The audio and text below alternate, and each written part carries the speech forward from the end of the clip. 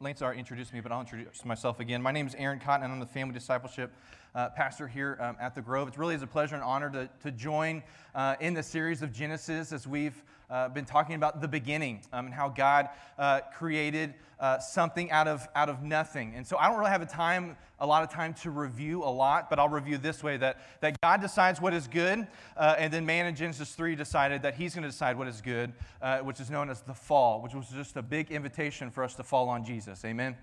I mean, so my opening question for us to think about is even in this passage and even from last week as we encountered murder and just the chaos and confusion that broke in as a result of the fall. Can you imagine, church?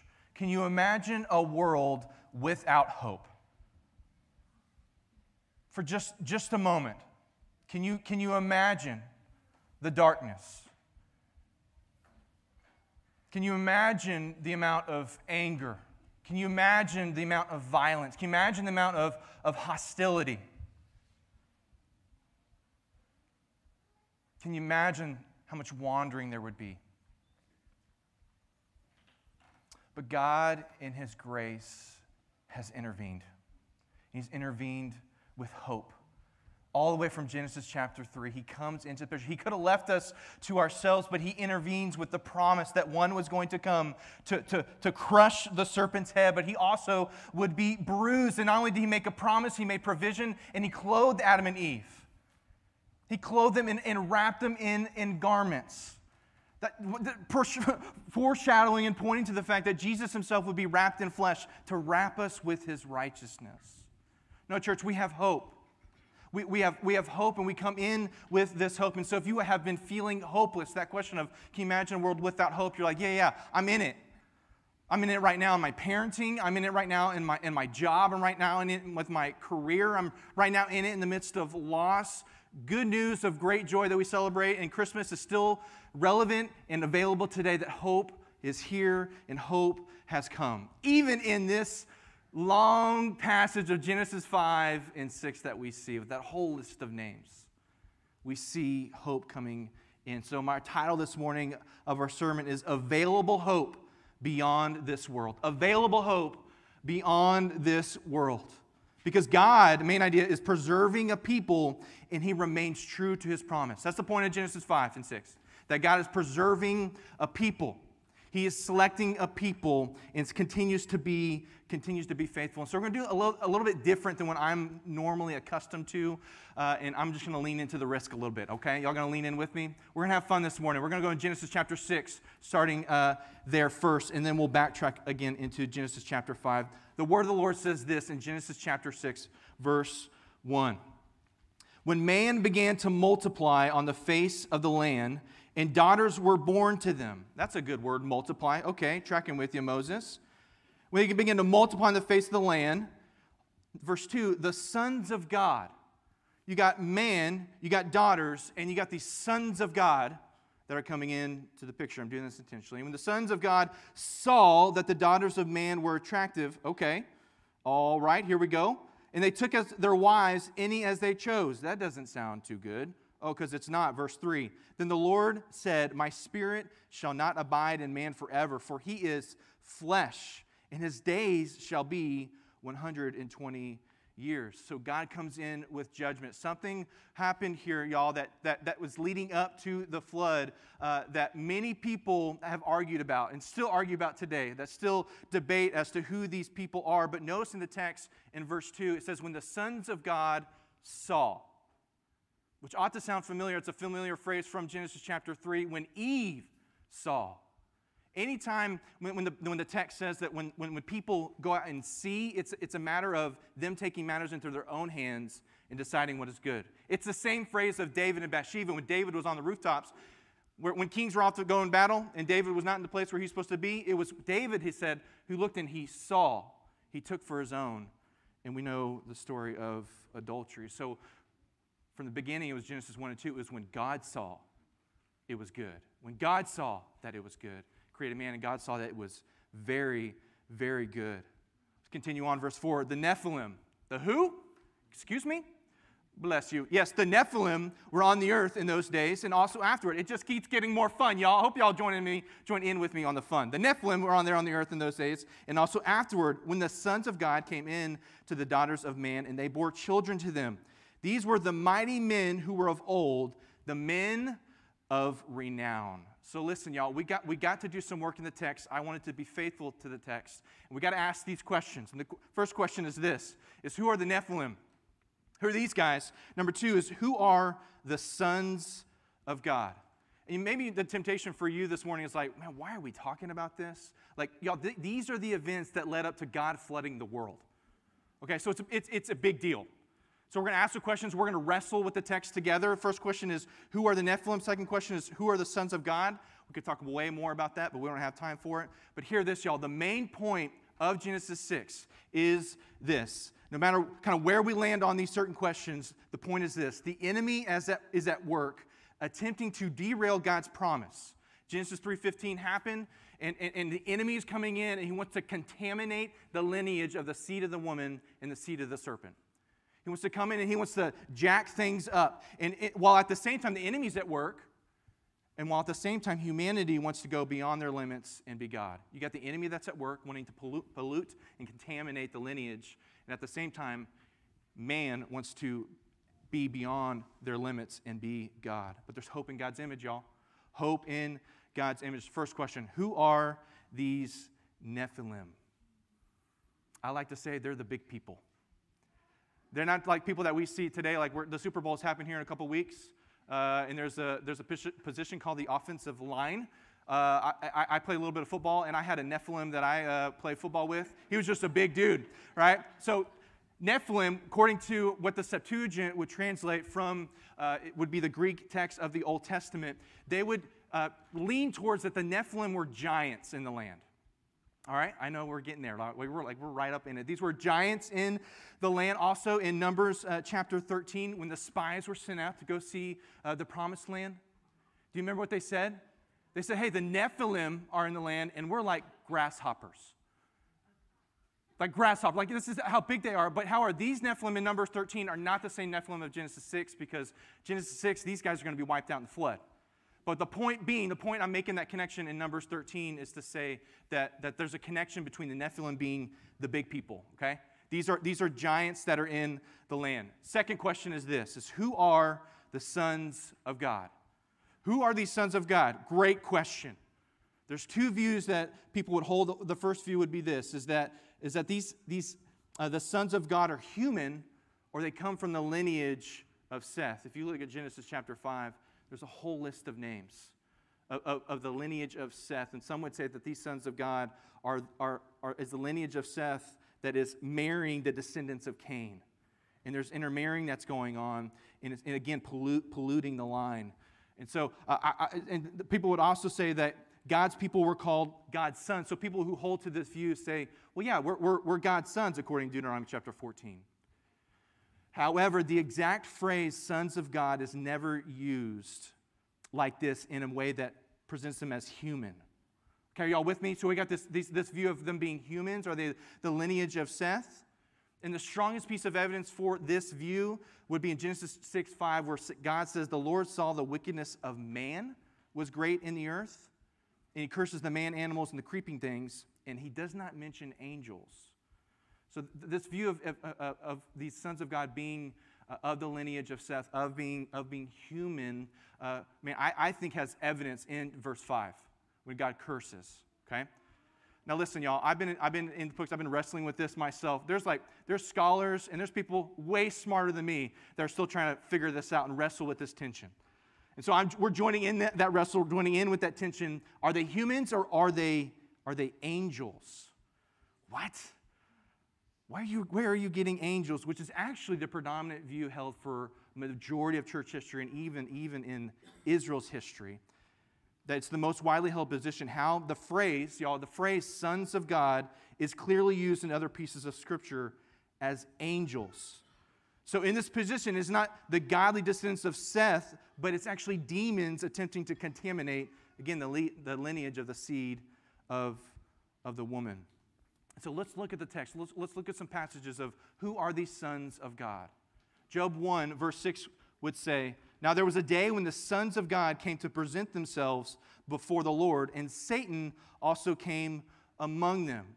And so we know the story of Job. We know the story when the enemy comes to approach God and says, "Have you considered," the Lord says, "Have you considered my servant Job?" And according to the passage, it's Satan and the sons of God rolling up, these angels. Job 38, verse 1 says, "Then the Lord answered Job out of the whirlwind and said, 'Who is it that darkens counsel by words without knowledge? Dress for action like a man.'" Okay, Lord, all right, dress for action like a man. Okay, I will question you, Job, and you make it known to me. When I laid the foundation of the earth, where were you, Job? In verse 7, here it is, y'all. "When the morning stars sang together, and all the sons of God, they shouted for joy." So if we look particularly at this phrase of sons of God, it has consistently been used, according to Job, and even maybe some other passages, as angels. But this has its difficulties. I mean, you think about like demons coming in and contaminate the lineage. How does that even take place? And the answer is, I don't know. But we do see in the New Testament, we do see demons at work. We do see demons come in and possess people, and Jesus frees these people. We see them come in and take control, and Jesus delivers people. So out of these two views, I wanted to be faithful with the text to say, man, let's wrestle with this together. The question is, which is correct? Y'all, I don't know. But if I had to lean one certain way, it would have to be the angel view because of the consistent use of sons of God and how 1 Peter chapter 3 interprets some things. Let's read 1 Peter chapter 3, because I think for me this is what sealed the deal. 1 Peter chapter 3, verse 18 says this: "For Christ also suffered once for sins, the righteous for the unrighteous, that he might bring us to God, being put to death in the flesh, but made alive in the spirit," y'all. So time out right here, y'all. "For Christ also suffered once for sins." That we are not under an Old Testament era of many sacrifices. No, Jesus came and had one sacrifice that is perfecting for all time those who are being sanctified according to Hebrews chapter 10. By his death, we experience life. And so suffering brings about glory. So if you're coming in suffering, salvation has come. Jesus was forsaken so that we could be forgiven. He was cast out so that we could be brought close. So I don't know what you're going through or what you have been through, but y'all, glory and a deep joy. Not Jeep, I'm not talking about Jeeps. A deep joy. A deep joy awaits. That's 1 Peter chapter 3, the righteous for the unrighteous. That God, there's hope in his image. Jesus came to restore that hope. But let's continue on Sons of God talk. Here we are, verse 19. "In which he went," this is Jesus, "he went and he proclaimed to the spirits in prison." He goes to these spirits in prison because they formerly did not obey. Jesus rose from the dead, apparently according to 1 Peter 3, goes down to the depths and gets his preach on, y'all. He preaches at them. It says, y'all are a defeated foe, yo. You're done. The enemy has been destroyed. You have no power here. I've conquered the grave.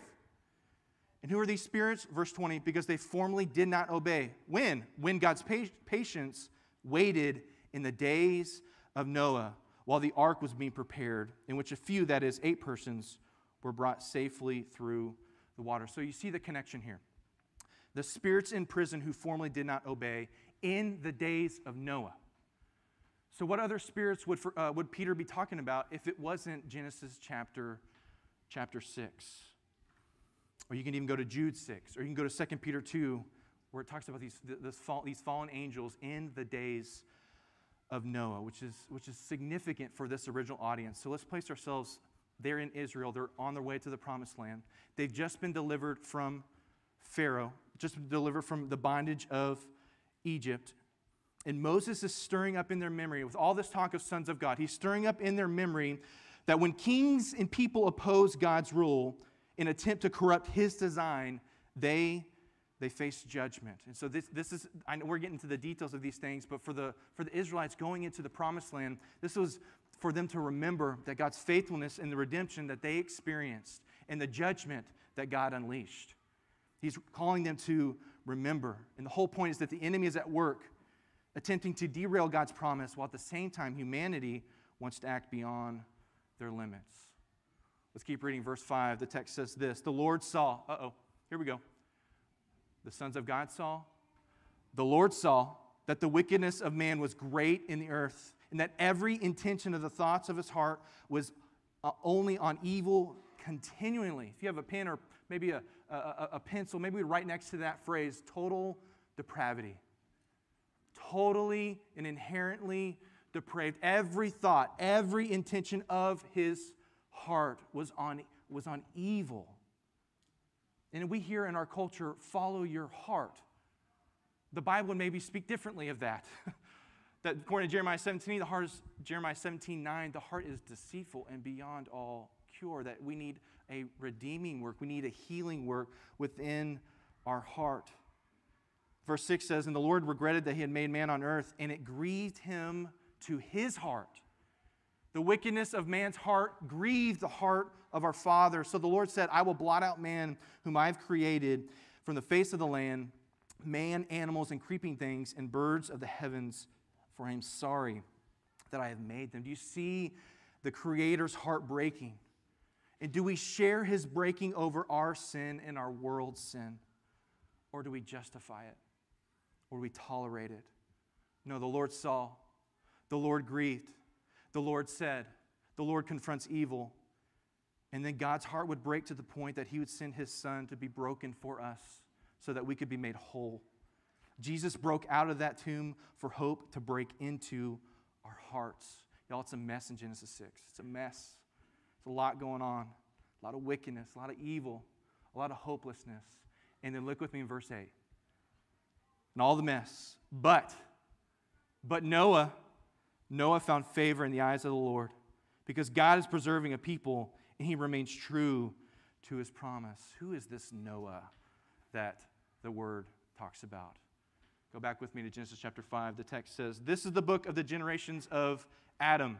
When God created man, he made him in the likeness of God. Male and female, he created them, and he blessed them and named them man when they were created. A couple weeks ago, we heard a sermon in Genesis 1 about the image of God that Josue preached on. And here again, even after the fall, we have hope that the image of God, it exists, and it's in us. We are still created in the image of God. We have worth, and we have value, and we should be treated as such. When I think about the image of God, when I think about being created in his likeness, I like to think of a diamond.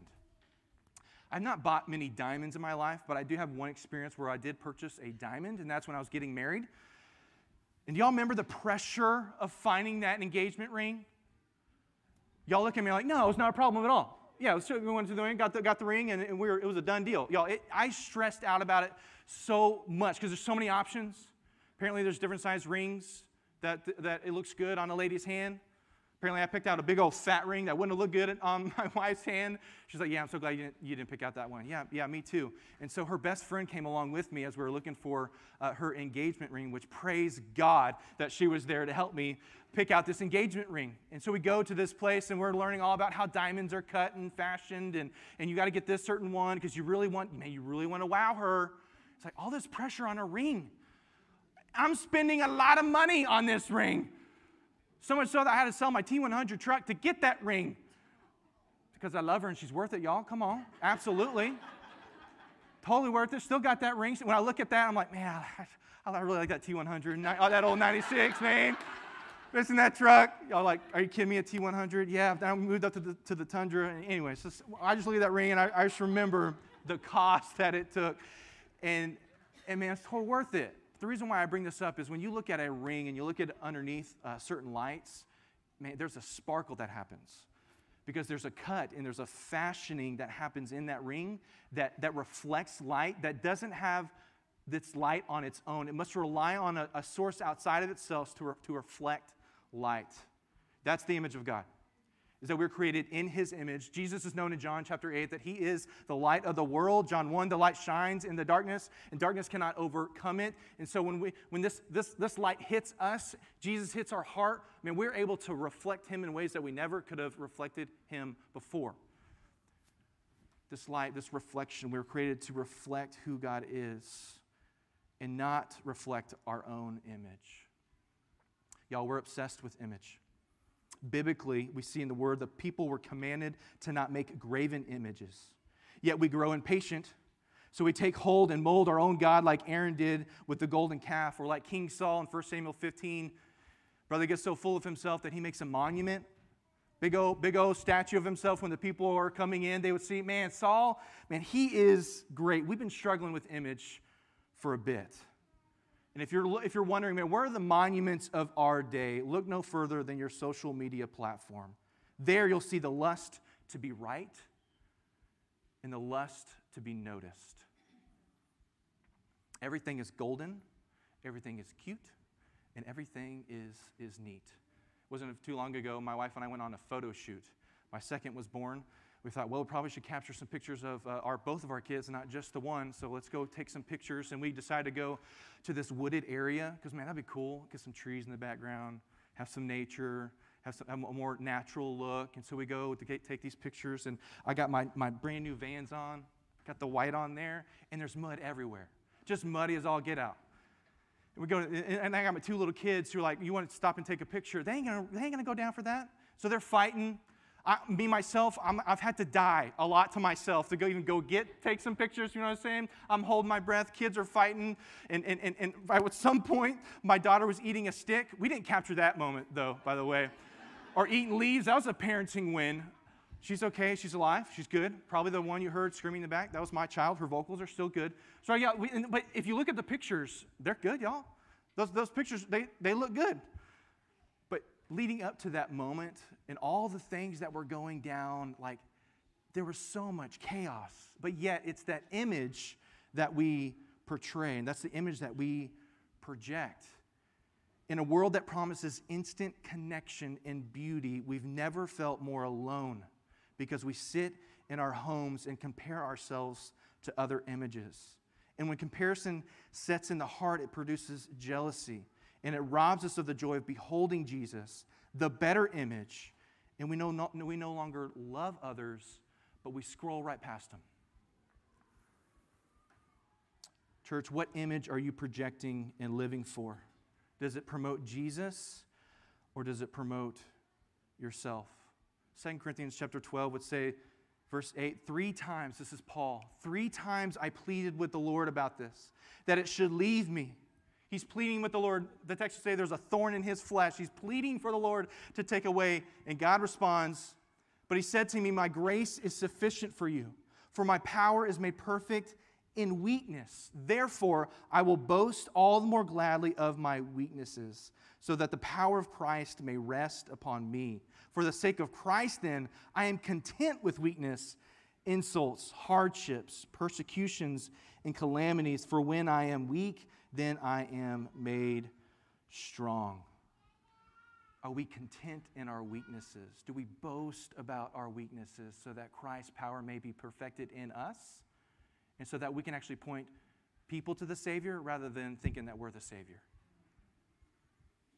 No, we boast about our weaknesses. We hope in God's image.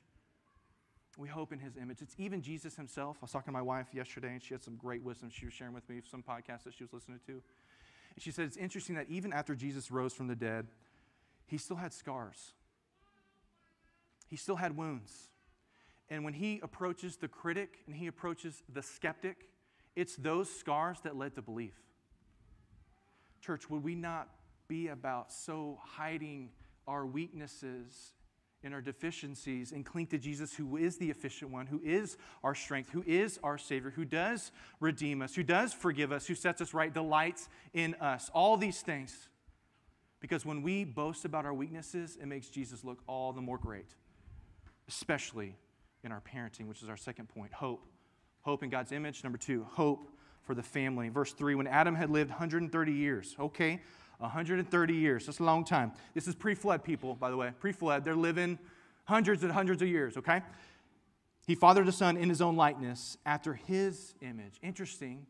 Genesis 5 starts out talking about how God created in his image, and then there's this switch of Adam fathering in his own likeness after his image. We are created in God's image. but there's also an image that we pass down as well. What church, what image, or what are we passing down to our kids? And what are we discipling them in and towards? Because that's what Genesis 5 is talking about. Is he's passing down this image and a lot of death. There's a lot of people living in the number of years, and then they died. This person, a lot of years, this is what they did, and then they died. It's like, okay, we get the point. And then, this is the part of the curse. This is part of the fall. But I'll go back to that question, parents or grandparents. What are we passing down to our kids? What are we discipling our kids in? Is it convenience? Is it comfort? Are we discipling them in performance? Do we only tell them that we love them when they do things well? When they have a list of accomplishments, do we only give them that attention that they need?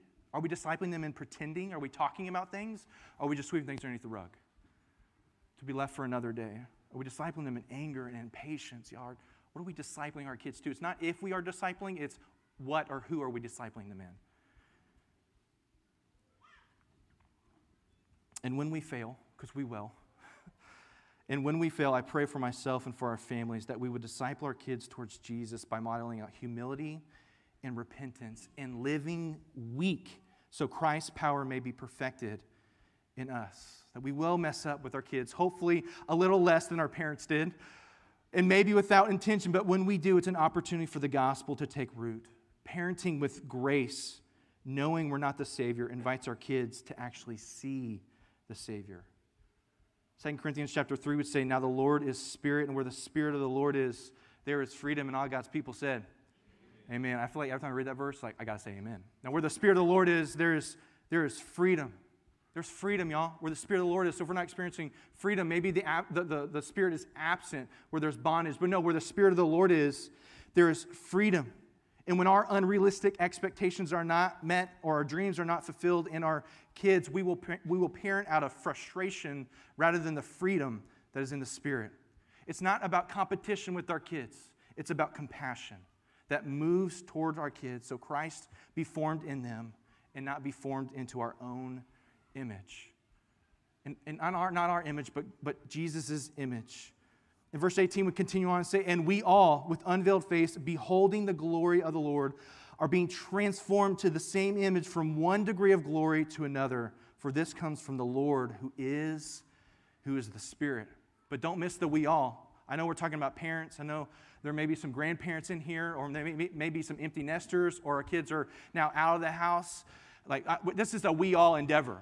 This isn't just like a single family unit. No, we need the church. We need this tribe. We need people speaking into our lives. We need community. We need help. It's the we all. It's in this endeavor of beholding God that we're changed from one degree of glory to another. 1 degree. When I think about 1 degree, I think about a lock and just that's just a little notch right there. If you miss that little notch, you miss the whole lock. Can't open that thing up. Not that I have experience with that in my junior high days. But when I think about 1 degree, I think about just a notch at a time. A notch at a time. That it's a process, y'all. It's a crawl. It's a walk. And we're not the Holy Spirit. It's the Lord that has to bring about the change with our kids. Our responsibility is to throw seeds of the gospel, to sow the word, to throw it out there in hopes that seed's going to land in their heart and the Holy Spirit's going to rain down on them with His goodness, so much so that they can't respond to want to follow Jesus and to love Jesus. And we can't do that, y'all. That's out of our control. But our God is sovereign. Hope has broken in. Church, what spiritual legacy do you want to pass down to the next generation? What spiritual legacy do you want to pass down to the next generation? Look with me in Genesis chapter 5. We're going back to we'll skip down to verse 21. The word says, when Enoch had lived 65 years, he's 65. He became the father of Methuselah. I don't know how many 65-year-olds there are in here, but he ain't done with you. Ain't done with you. You're like, with kids? I deny that. Wasn't done with Enoch. He had a son named Methuselah. If you're looking for a name, by the way, I've never heard any Methuselahs. And he lived the longest in the list, so there you go, Methuselah. But look at this key word, y'all. I was reading this, and look at verse 22. There's this word, after. When Enoch had lived 65 years, he became the father of Methuselah. Verse 22, after he became the father of Methuselah, Enoch walked faithfully with God 300 years and had other sons and daughters. Altogether, Enoch lived a total of 365 years. And Enoch, again, walked faithfully with God, and then he was no more because God took him away. Just brief things on Enoch. Did y'all catch the after? If you do the math, he fathers at 65, he starts walking faithfully, and he lives for a total of 365. I read that as it's when Methuselah came into the picture is when Enoch started walking faithful. Now, parents, let that sink in a little bit, because sometimes we can look at our kids like they're burdens, and sometimes they have some work. I know. Even just getting here in the morning, I know there's some work to be done. If you're a child in the house, you're like, how dare you? How dare you talk like that? It's because we love you. And in the same way, we're still in process. The Father's still fathering us. We're still growing together. But rather maybe look at them as burdens. We truly would look to them as blessings that drive us to dependence on the Father. What if our families are being used as God's kindness to bring about a deeper trust in faithfulness? It's Methuselah, y'all. We know it's Enoch walking with God. What's the tool in which God used to bring that about? His son. That's the first thing. Second thing, out of all the 10 families mentioned here, it's Enoch who walked faithfully with God, and then he was not. God just took him out. Wasn't worthy of the world, and God said, we're done with him. Hebrews 11, verse 5 would say, by faith, Enoch was taken from this life, and so that he did not experience death. He could not be found because God had taken him away. Can you imagine if you're Enoch's family? Looking for Enoch. Enoch, hey man, where you at? You're going through all the adventures to go find Dad. You don't see a movie like that, and then they don't find Dad. All right, this is the real life that's happened. He lived a life that was so faithful that God literally took him out for 300 years. And it's that phrase, he walked. He walked with God. He didn't sprint. He didn't go beyond his limits. He simply put one foot in front of the other, step by step, as Galatians 5 would say. It was a walk in a healthy pace. With all the parenting that goes on in my house, there's times where we just need to get outside and take a walk. You know what I'm saying? My neighbor the other day goes, man, you Cottons, y'all walk around a lot. So, yeah, we do. She's like, that's really good for your physical health. And I was like, it's really good for my mental health too. Because my mind is shot. Y'all, I don't know where my mind is at. It's like my kids hid it somewhere, and it's somewhere out here outside, and I'm walking around looking for it. Because there's a sanity, when there's a step and there's a pace and there's a healthy rhythm. When I walk with my wife and we connect with one another, we're talking to one another and we're sharing with one another about what's really going on in life. There's a certain pace and connection that brings intimacy. A healthy pace. It said of Noah that he walked with God. It even said in Genesis chapter 3, you remember the father? He was walking in the cool of the day. Galatians 5:16, so I say walk by the Spirit, because it's in the walking, church, in this understanding pace is where we can behold God's face. In this understanding pace, we behold God's face. And at times we can project this image of a false self that is efficient, farther along, having it all together, doing a lot of good, and then we beat ourselves up over unrealistic expectations we're putting on ourselves that God isn't even expecting out of us. And if you're like me, you sometimes think that you're unlimited and you can do all the things. No need for boundaries. Come on, boundaries for other people. I don't need no boundaries. Y'all, that's false. That's a lie of the enemy from the very beginning, chapter 3. They wanted to be unlimited. They wanted to be God, so they reached and took hold of what they shouldn't. Walking with God was not enough for them. Is it enough for us? So my question for us in this is it possible that the gnawing anxiety we experience is a result of not embracing our limits, attempting to run ahead of God and not content walking with Him? God invites us to walk with Him with an understanding pace where we can behold His face. And we may take a step back and look at our lives and say, man, what is the pace of my life? Is it a healthy pace? Is it an unhealthy pace? Because I would invite us to say, what is driving that pace? Why is there this restlessness inside myself? Why do I find myself thinking about how much more I need to do when I'm not resting in what Christ has already done? What is this gnawing anxiety that we experience? Will we tune into that? Because there's a big possibility that there's some voices of the past that are influencing our pace. Maybe from our parents or our grandparents or our coaches or people of influence that have been in our lives that are still there. And I've had conversations with people, I've had conversations with some of even you, encouraging us to go back to that past, to go back to that place and that space where Jesus' voice can heal.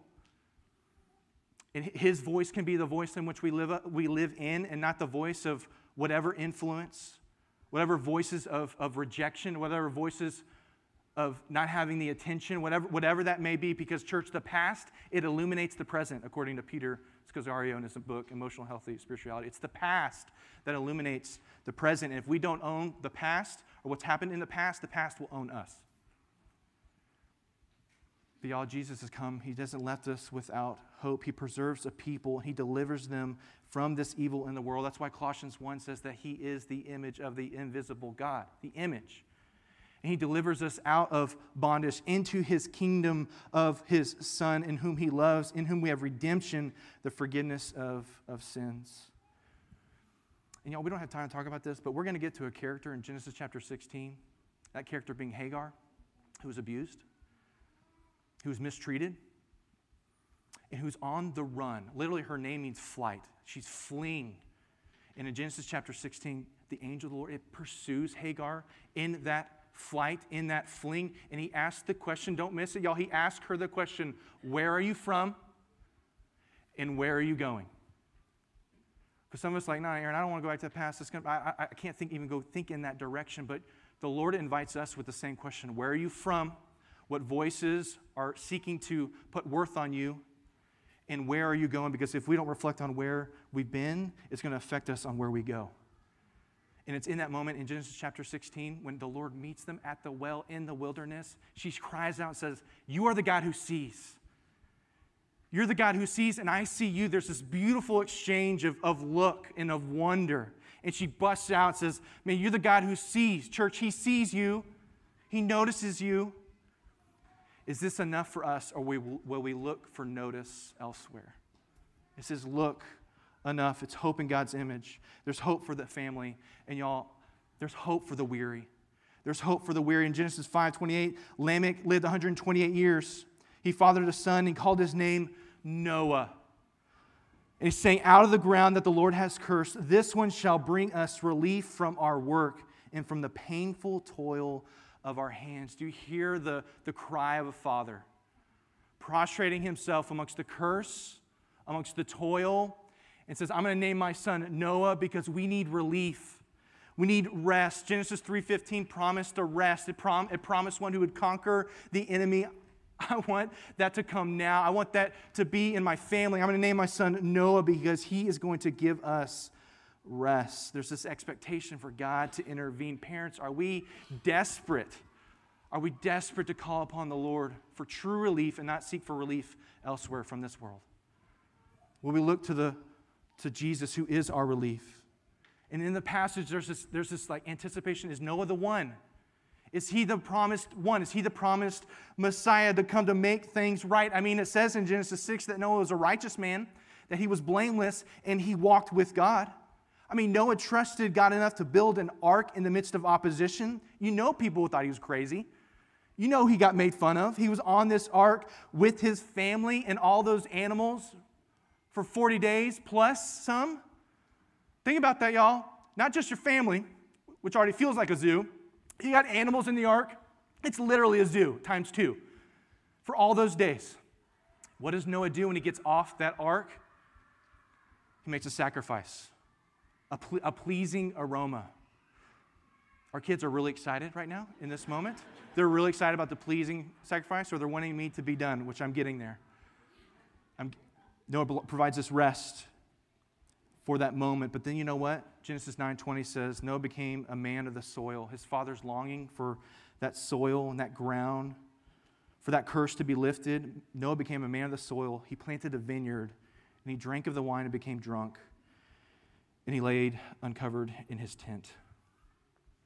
If you're reading this for the first time, as an Israelite, you're hearing this story, that's a devastating blow.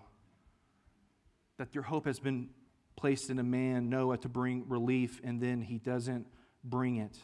The ground in which he owned now owned him. And so the people continued to wait and wait. And they waited for relief. They waited for years. And there's this guy from Galilee, from Nazareth. What good comes from Nazareth? Matthew 11 busts out with this. Come to me, all who labor and are heavy laden, and I will give you rest. Take my yoke upon you and learn from me, for I am gentle and lowly in heart, and you will find rest for your souls. For my yoke is easy and my burden is light. Jesus paints this picture of plowing fields, of being yoked up together. He says, take my yoke upon you, learn from me, be synced up with me. Notice in the text, he doesn't take us out of the field. He doesn't take away the pain, but promises to be with us in it, to give us strength in the midst of parenting, to give us strength in the midst of work and toil, which we still have, and he will give us rest. Church, the restless heart can only find its rest when it's tethered to the rule and reign of King Jesus, this gentle and lowly shepherd, King Shepherd, that provides us rest. So this invitation is to all. I close with this, and I'll ask the band to come up. I close with this invitation, the same invitation that Jesus presented to all of us. Come to me, who all, not just some, but all who are heavy laden and burdened with schoolwork, with GPAs, with seeking accomplishments or performance or looking at our bank account. And all these pursuits in the midst of death, in the midst of loss, in the midst of grieving, for those longing to find their rest, come to me, come to Jesus. Whether this is your first time in church or this is your 100th time in church, this is where we find our rest. This is where we find our relief. And it was said of the disciples when they were called out of that boat to put down their nets and to follow Jesus. Church, what nets or false comforts are we clinging on to that's got the best of our hearts where we're not able to see Jesus? Would you lay those down this morning? Would you lay down those false comforts? Would you lay down that false rest and find rest in the arms and the embrace of our gentle and lowly shepherd who gets yoked up with us, resides in us, and provides us strength outside of ourselves when we live weak? When we live weak. Hope in God's image. Hope for the family. God, we're grateful. Lord Jesus, let's pray together. Jesus, you are our only hope. You provide hope in your image. God, you provide hope for, God, our family. There's a hope beyond this world. And there's even a hope for the weary. So if we're feeling weary or heavy laden and we're longing for relief, the better Noah has come. The empty tomb is empty, and the rest is history. The old is gone, and newness is here. Shame has been rolled away, and hope, it's been rolled in. Jesus, you are our only available hope that goes beyond this world. You're preserving a people.